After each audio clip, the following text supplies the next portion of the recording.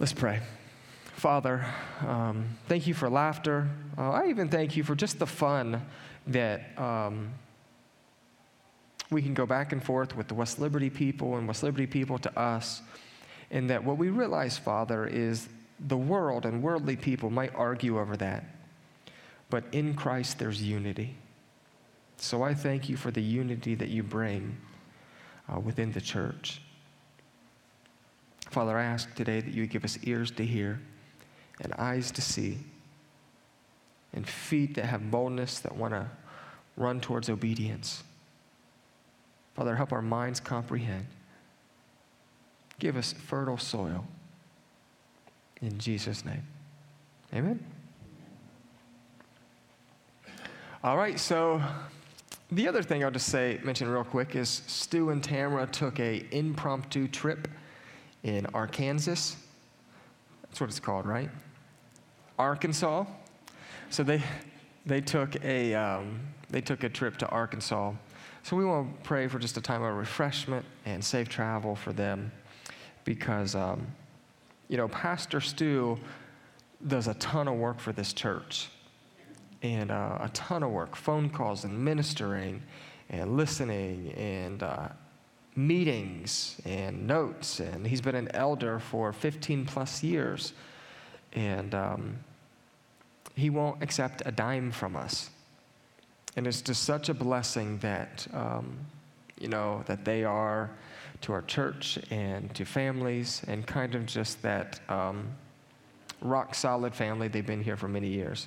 So we want to just pray a time of refreshment for them. Amen? All right, so what a journey it's been through John. We're finally in the last chapter. I think Jonathan said we've been doing it for 8-9 months. So we're coming to an end. And then we will be in Matthew 5-7 for another 8 months. Or 8 weeks. So, there's been a lot of things that we have learned through this book. But up to this point, there's been many things that we've learned about the disciples, right? Often what we try to do is we try to make the disciples into these perfect saints, or that we need to hold them in this high esteem. And what I've realized is there's going to be one person that I hold into a high esteem, and that is Jesus. No disciple or apostle saves me. No disciple or apostle renews me. The one person that I hold to esteem and believe that Scripture tells us that we all should hold in high esteem is Jesus, and Jesus alone. Amen? So even though the disciples have been written about and have experienced this closeness with Jesus, they often make mistakes. And those mistakes are not for us to justify our mistakes. They're actually to point to God's faithfulness, in that while someone makes a mistake, he still loves them. Amen? God is faithful in your mistakes today. God is faithful in my mistakes today. But the disciples and Peter have made many mistakes up to this point in John. The disciples, including Peter, often didn't understand what Jesus was teaching. The disciples, including Peter, often tried to keep people and little kids from Jesus. We just read that in the Bible reading plan. That the disciples were trying to keep people and little kids away from Jesus. And he's like, what are you doing? Why would you do that? Peter falls when Jesus tells him to walk on water. Peter, filled with pride, argues with other disciples who is the greatest. Peter, after the transfiguration, tries to build a shelter. Peter tries to keep Jesus from going to the cross, the very reason that he came. Peter doesn't want Jesus to wash his feet. Peter said he would never deny Jesus. Peter falls asleep when Jesus asks him to keep watch and pray. Peter cuts off a dude's ear in trying to keep Jesus from going to the cross. And then finally what happens is Peter denies Jesus and calls down curses. Peter was messed up, right? Peter didn't have it all together. And that's where we start today, is just remembering that Peter made a bunch of mistakes. John chapter 21, verse 1. Afterward, Jesus appeared again to his disciples by the Sea of Galilee. It happened this way. Simon Peter, Thomas, also known as Didymus, Nathanael from Cana in Galilee, the sons of Zebedee, and the 2 other disciples were together. I'm going out to fish, Simon Peter told them. And they said, we'll go with you. So they went out, got into the boat, but that night they caught nothing. How many of you guys have ever went fishing and caught nothing?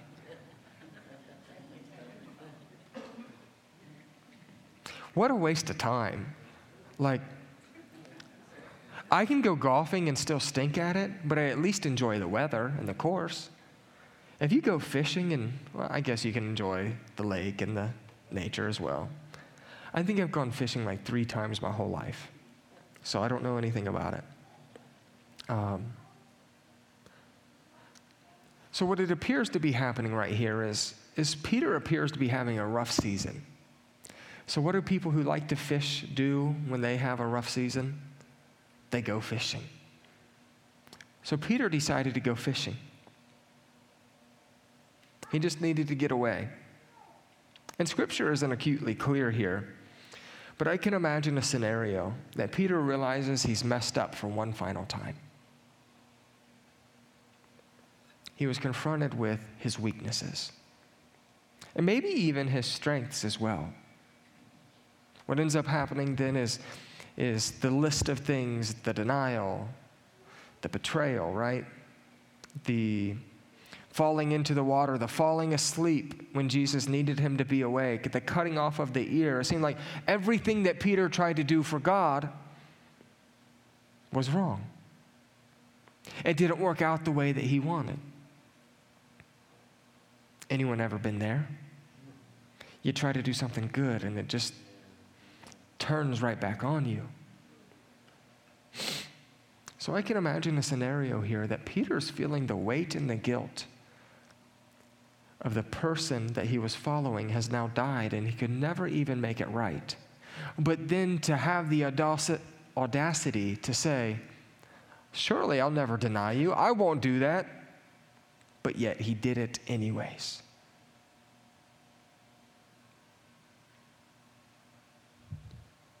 And then after he did it, he couldn't even speak to him to make it right. Those were his essentially last words to Jesus. I'll never deny you. And then he denied him. His mouth got him in trouble one more time. And what it was denying the Savior. So he wanted to get away. He went fishing. I see a possibility, though, of Peter contemplating leaving his calling. He wanted to be a fisherman again. Some people, some theologians will preach it that way, others won't. But imagine this possibility. If you've been in ministry, you can probably relate to this a little bit.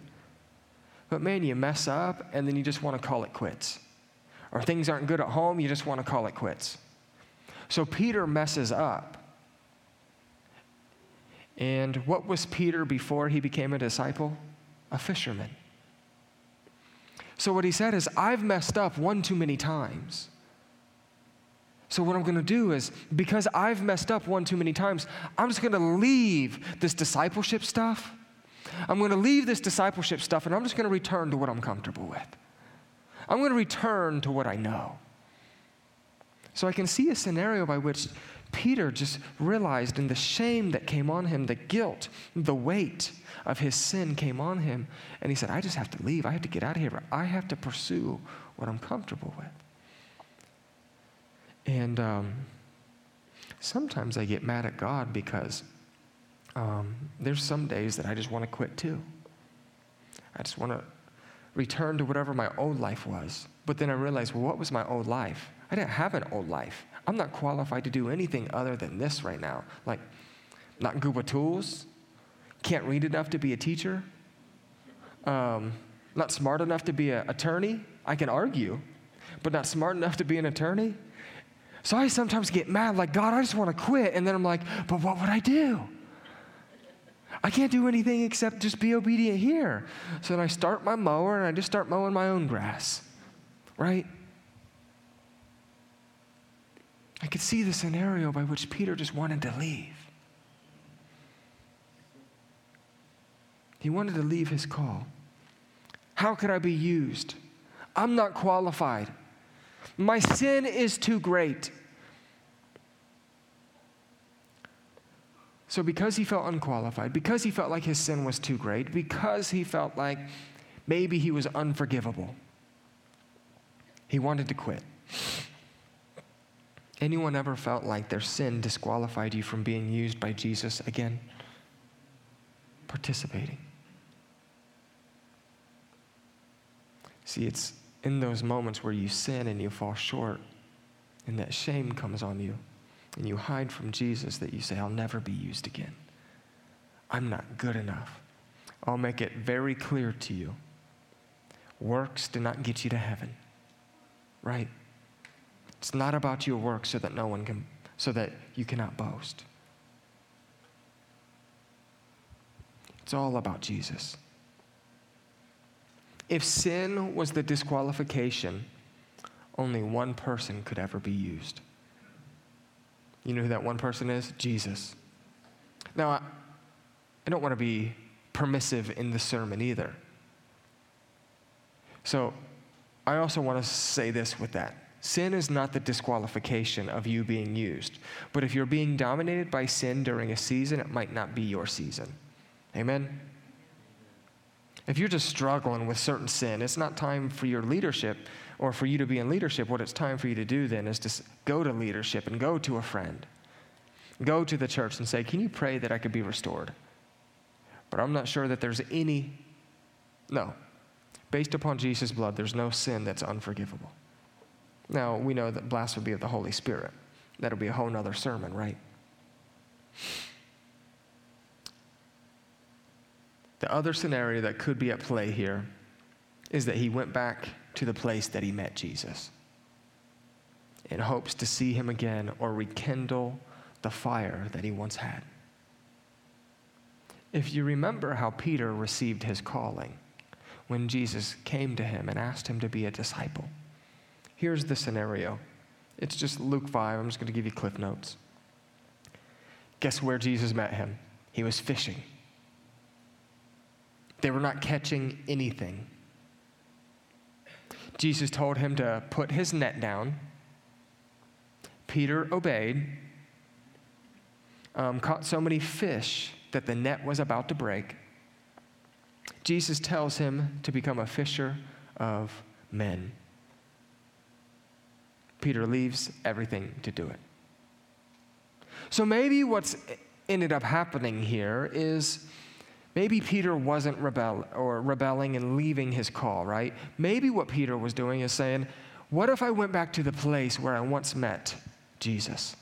See, because the book of Revelation tells us, it says, look how far you have fallen. So what we're supposed to do is remember how far we have fallen, repent of our sins, and then redo the works we did at first. So maybe what Peter's doing here is he's remembered how far he's fallen, right? He's trying to repent of his sin, but he's redoing the works that he did at first. So he just goes back to the place where Jesus called him.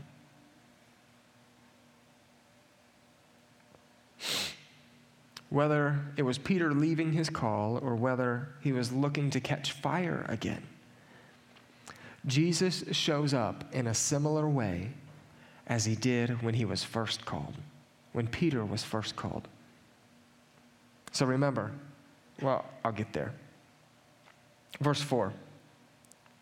Early in the morning, Jesus stood on the shore, but the disciples did not realize that it was Jesus. He called out to them, "Friends, haven't you any fish?" "No," they answered. He said, "Throw your net on the right side of the boat, and you will find some." When they did, they were unable to haul the net in because of the large number of fish. Then the disciple whom Jesus loved said to Peter, "It is the Lord." As soon as Simon Peter heard him say,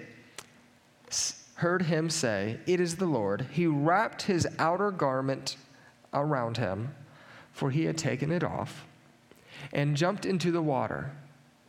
The other disciples followed in the boat, towing the net full of fish, for they were not far from shore, about 100 yards. First off, let's just address the weird part here. Why is Peter fishing naked? What's going on here? Or is he in his whitey-tighties? You guys see that? The scripture said he had to put on his outer garment. What's this dude doing? And then instead of just taking the boat in, he's so passionate about getting to Jesus, he puts it on to swim. See, I don't know if you guys know this, but Michael Phelps just swam in his whitey-tighty. But Peter's putting more weight on him. He's not thinking straight because he's so excited. I'm not going to preach on that today, though. But next week, the excitement of the Lord, to be like David and to unrobe yourself, and to be like Peter and fish in your whitey-tighties. Next week's sermon title. Dave, you got a skit for that? All right, thank you.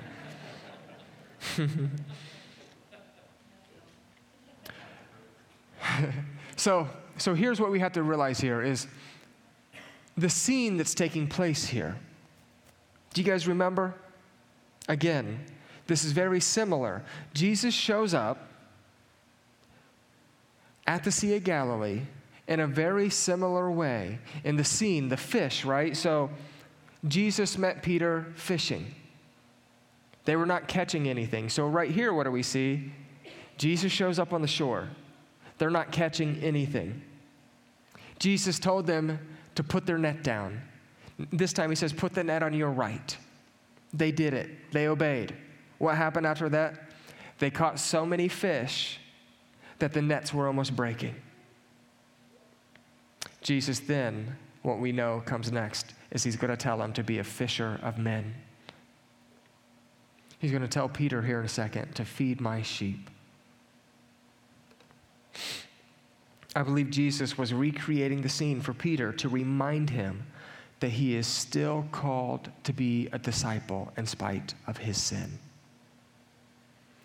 See, being that he was fishing, it would have reminded him of all that he turned his back on to follow Jesus. Being that he was at the Sea of Galilee, Peter should be reminded of the many times and the things that he saw Jesus move powerfully. See, God will use our emotions and God will use the nature to remind us of things, his glory and his splendor. So God's recreating this scenario to bring alive Peter's emotions and who he is, to be reminded of all who Jesus was. So they're at the Sea of Galilee, right? Peter has to remember Jesus feeding 5,000 men, plus women and children. He has to remember Jesus walking on water and himself even trying to walk on water. He has to remember catching fish with the coin, or Jesus calming the storm. So Jesus is recreating this scenario, and I believe that where we met Jesus, that we can go meet him there again. Amen? And I believe that Peter was meeting Jesus again. Let's continue to see how this pans out, though. Verse 9. When they landed, they saw a fire of burning coals there with fish on it and some bread. Jesus said to them, "Bring some of the fish you have just caught." So Simon Peter climbed back into the boat and dragged the net ashore. This is interesting real quick. There was 153 fish, and the net was about to break, but Peter just carried this net. So it's like God almost provided him maybe some supernatural strength in this moment. And some people, have speculations of why it was 153 fish. Some people say that during that time there was only 153 varieties of fish. So Jesus was saying that who he wants to gather is inclusive to every tribe, tongue, and nation, which was an interesting perspective. Other people do some number math that then suggest tribes and nations and some other things. But I thought it was interesting that Peter had the strength in this moment to pull that net up. But Jesus said to them, "Come and have breakfast." None of the disciples dared ask him, "Who are you?" They knew it was the Lord. Jesus came, took the bread, and gave it to them, and did the same with the fish. This was now the third time Jesus appeared to his disciples after he was raised from the dead. So we want to look at verse 9. And our point for this is a reminder of sins past can be the aroma of forgiveness and commissioning. See, verse 9, when they landed, they saw a fire of burning coals there with fish on it and some bread. How many of you guys will hear a song and it'll take you back to high school? Just immediately that sense takes you back. Or perfume or cologne, it just immediately takes you back to that season. There's some perfume, I get around my mom, and all I remember is being that car sick perfume and the arm bars in the car. I mean, every time I smell her, I just feel like I'm back in that Pontiac, getting the arm bar and screamed at and car sick.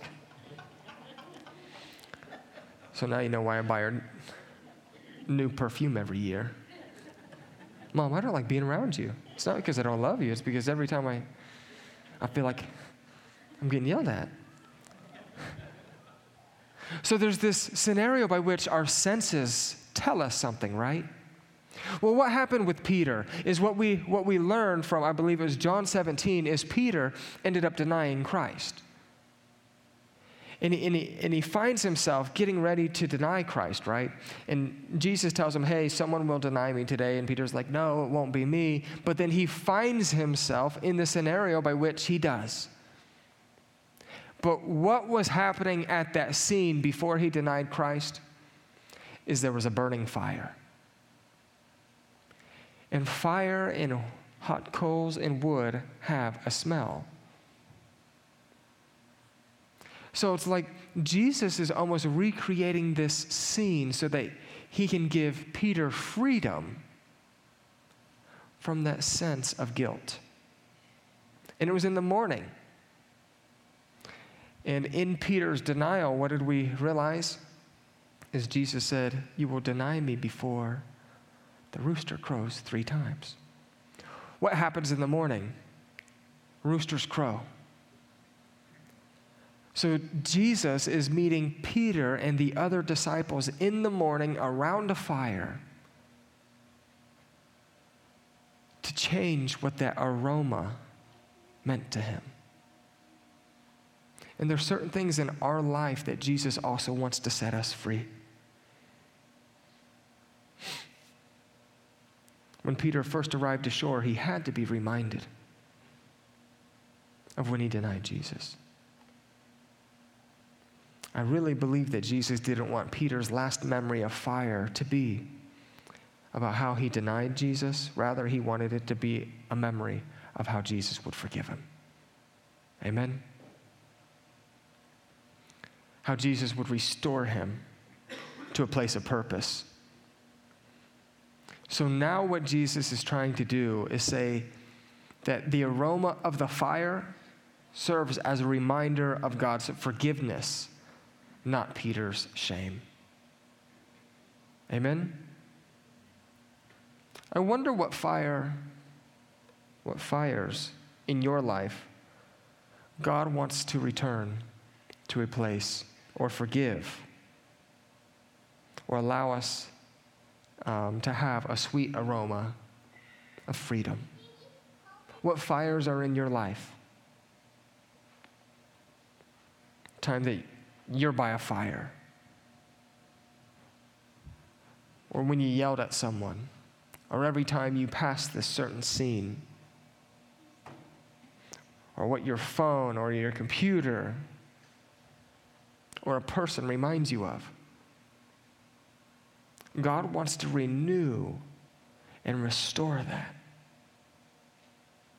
See, though our reminders of sins past can be a aroma of forgiveness and commissioning, we have to be willing to repent as well. Peter was provided here with an opportunity to repent at breakfast. And what I've learned about repentance is repentance doesn't keep you in one spot. See, we can't say I repent and still remain where we are. So walking in repentance coexists with going.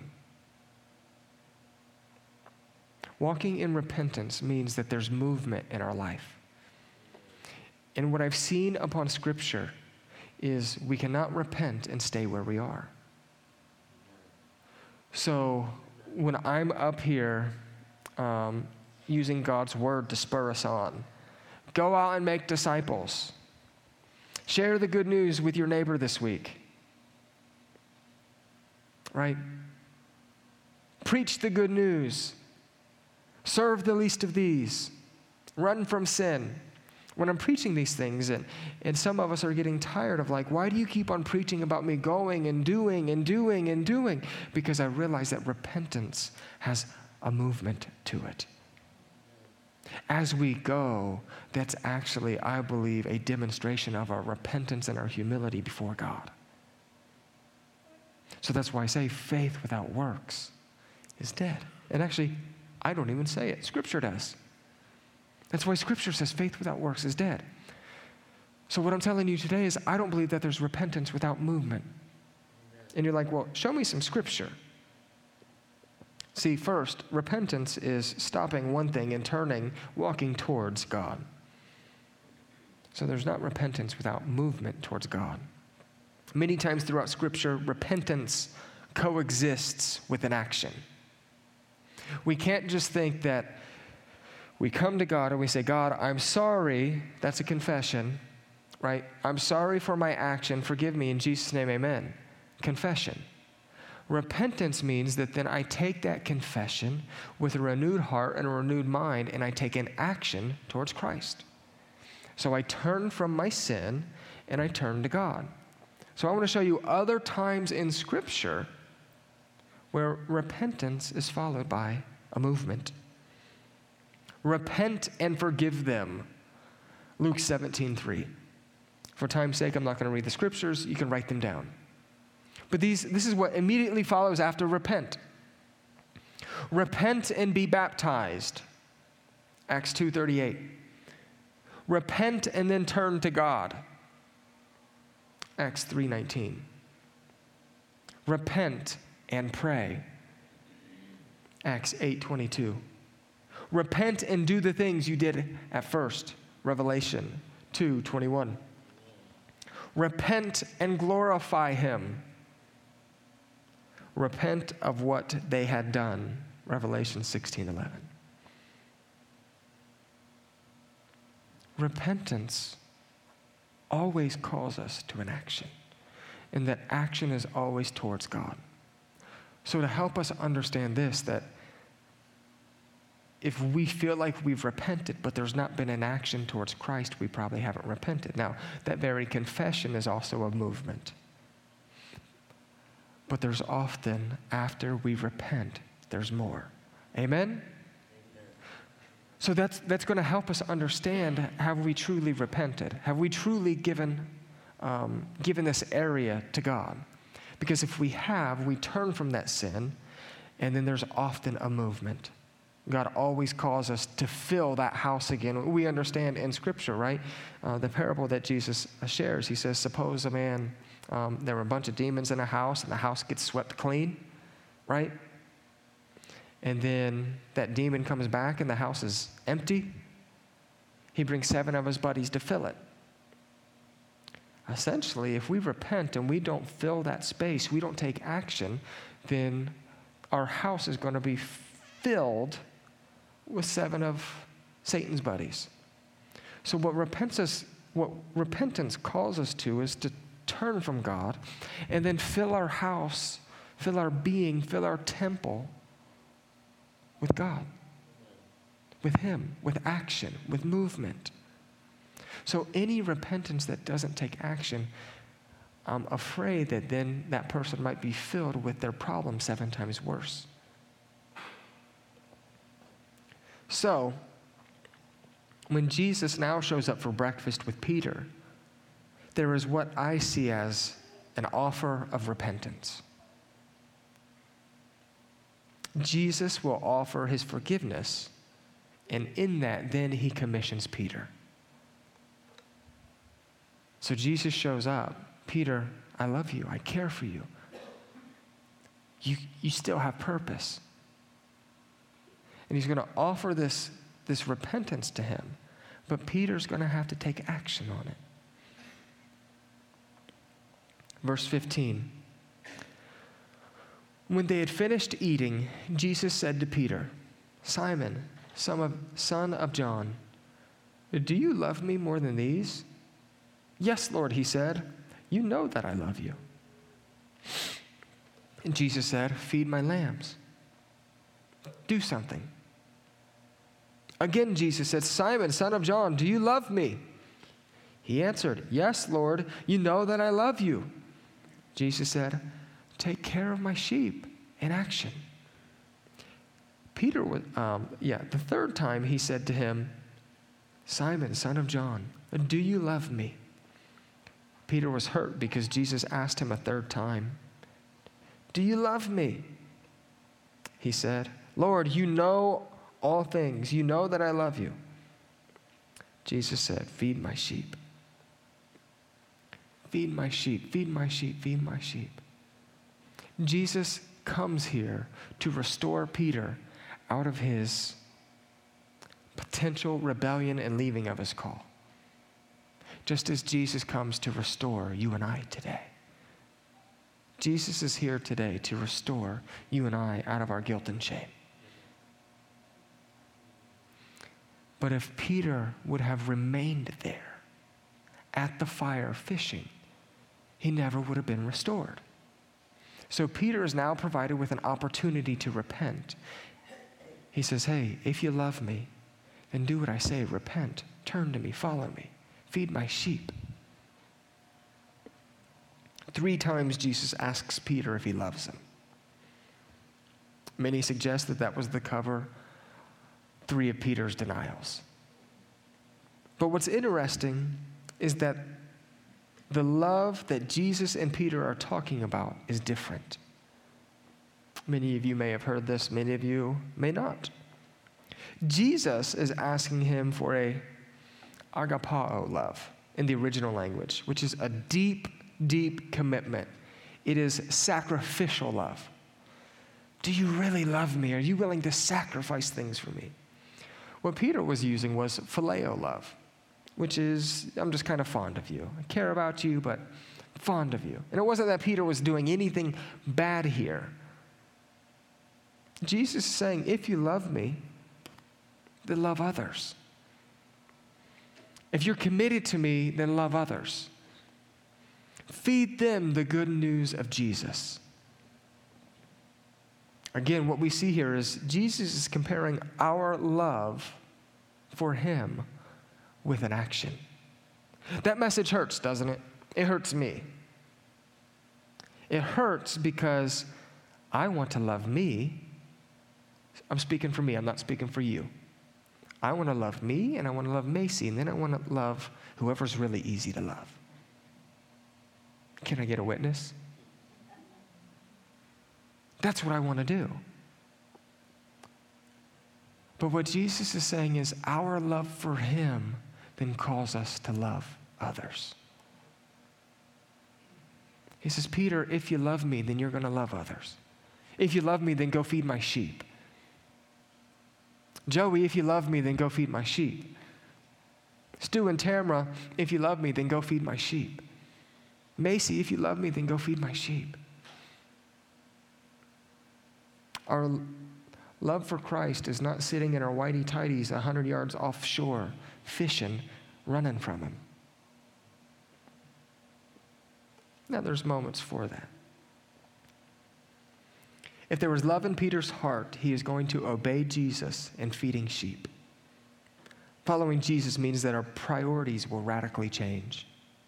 Instead of serving ourselves, we will serve Christ's sheep.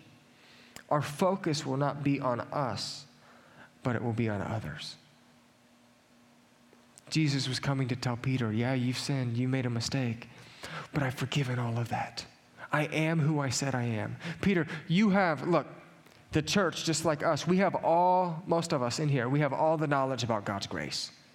We have all the knowledge about who Jesus is. And what Jesus has done for Peter here is this, he taught for 3 years. The disciples knew the Old Testament scriptures. So they knew about the Savior to come. They knew about the Savior's grace. They knew about the Savior's mercy. And now what ended up happening is Jesus has come back to Peter after resurrecting the grave to say, everything that you read about, everything that I taught you about is true.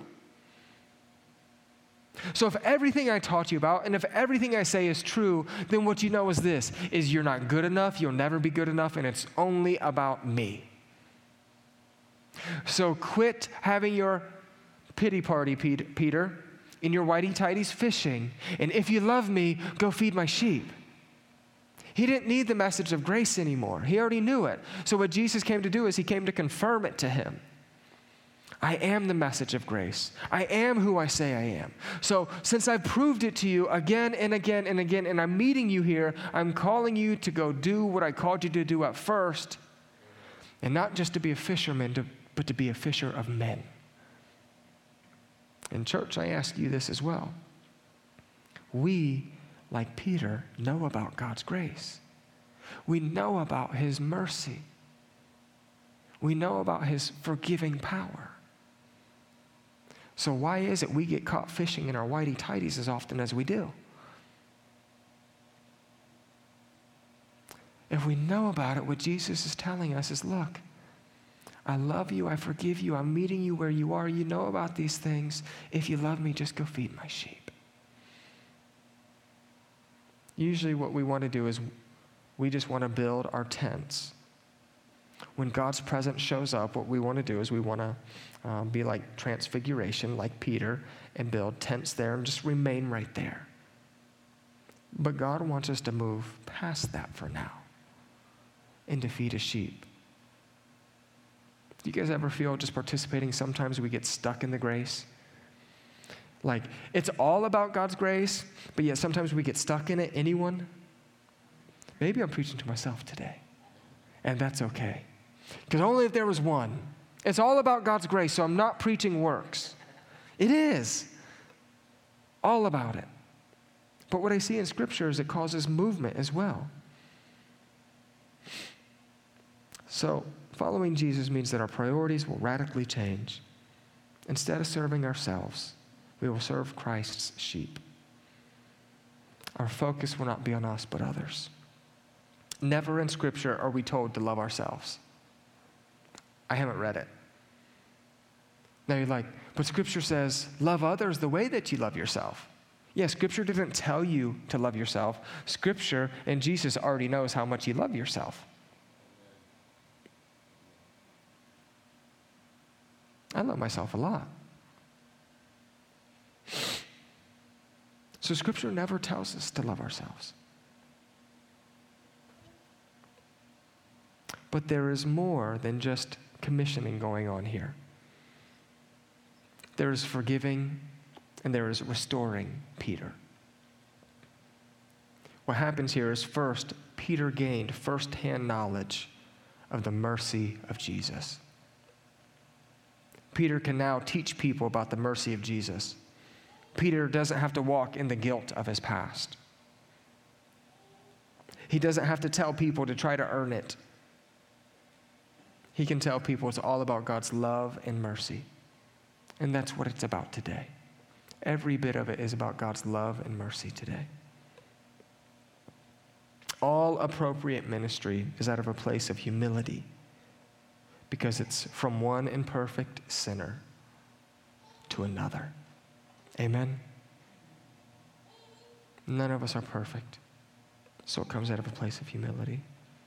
Just as Jesus was gracious to restore Peter, he is gracious to restore you and I today. He meets us in those places where we want to run from him, where we want to hide from him, where we don't feel qualified to serve him. One author says it this way: it is more than comforting to realize that it is those who have plumbed the depths of failure to whom God invariably gives the call to shepherd others. This is not a call given to the gifted, the highly trained, or the polished as such.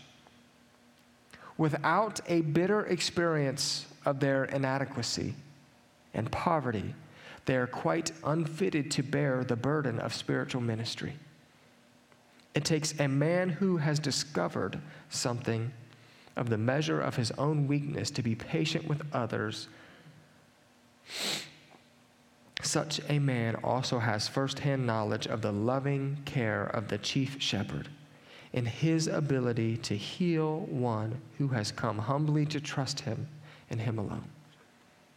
Therefore, he does not despair of others, but looks beyond sinfulness, willfulness, and stupidity to the might of an unchanging love.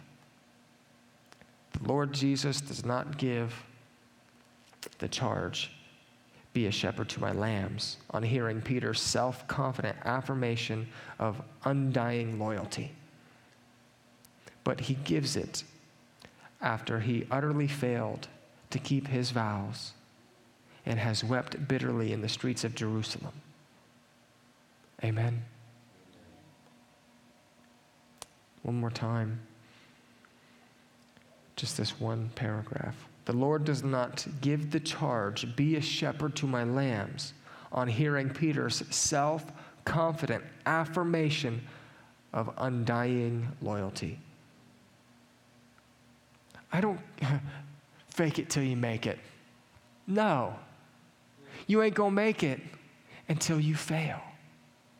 You're not gonna make it until you discover that God in the pits of hell picked you up and saved you. That every attempt that you've ever made pales in comparison to the blood of Jesus. So it's not about how confident you can say you're a Christian. It's not about how confidently you can quote Scripture.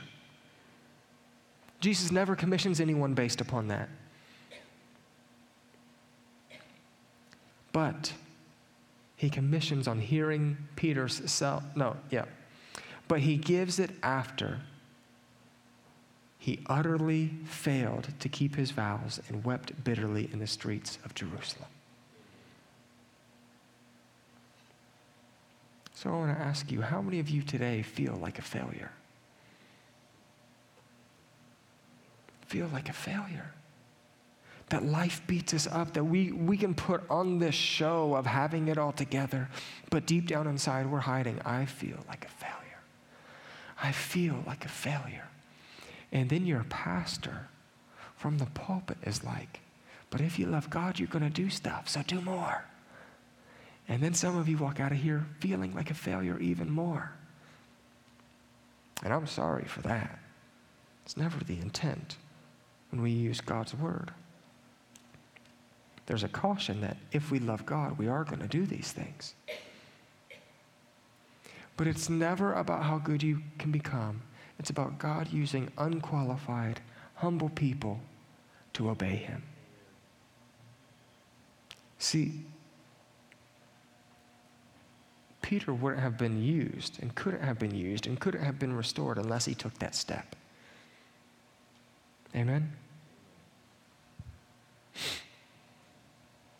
So I just wanted to ask this today is, do you need restored today? Who in here needs restored today? He gave Peter another chance to serve him and to die for him. He's offering you another chance today. The failure that you committed this week or last year or 10 years ago, 30 years ago, the failure that keeps on being an aroma of, I'm not qualified. God wants to meet you here today and say, I'm commissioning you, my child. Amen? Let's close our eyes.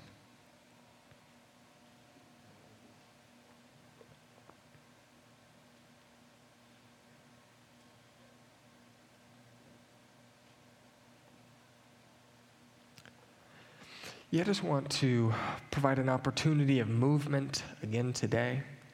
I'm a firm believer that repentance, that movement comes from that. So I just wanted to ask if any of you guys feel like a failure today, feel like you can't be used by God, or not even that you can't be used by God, but you're not effective as you should be for God. And you just want his mercy and his grace to pour on you right now. I pray that you would, or I just ask that you would stand up if you feel like a failure and you need restored today. That's a strong word. You're not a failure. But if you feel that way today, stand up so that we can pray that you're restored. Amen. People are standing up in the back. Stand up as you feel. Amen.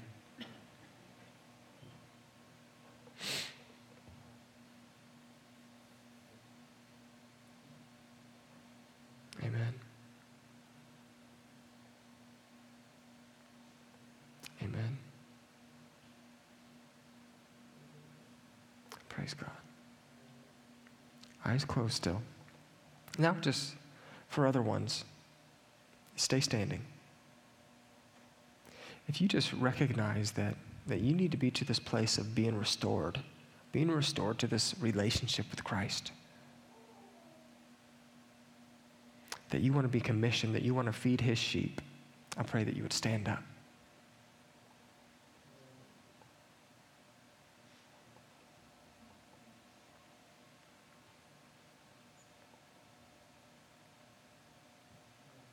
And then in the last one, if you've never really experienced God's grace, his mercy, and you want to experience that today, just God, I want to know you more, I pray that you would stand.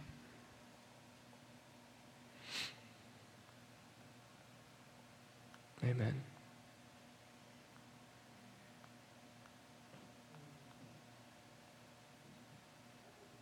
Let's pray. Father, thank you for your mercy and your grace. Thank you that you set Peter free and that you commissioned him through the darkest hour of his life.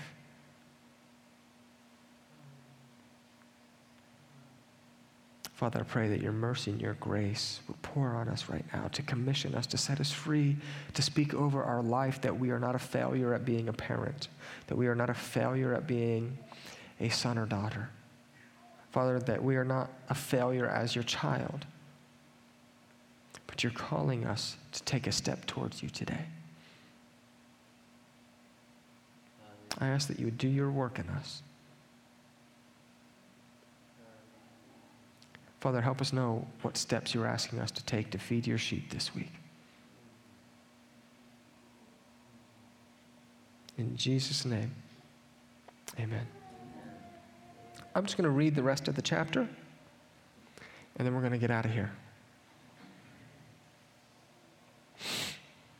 Verse 18, very truly I tell you, when you were younger, you dressed yourself, and you went where you wanted.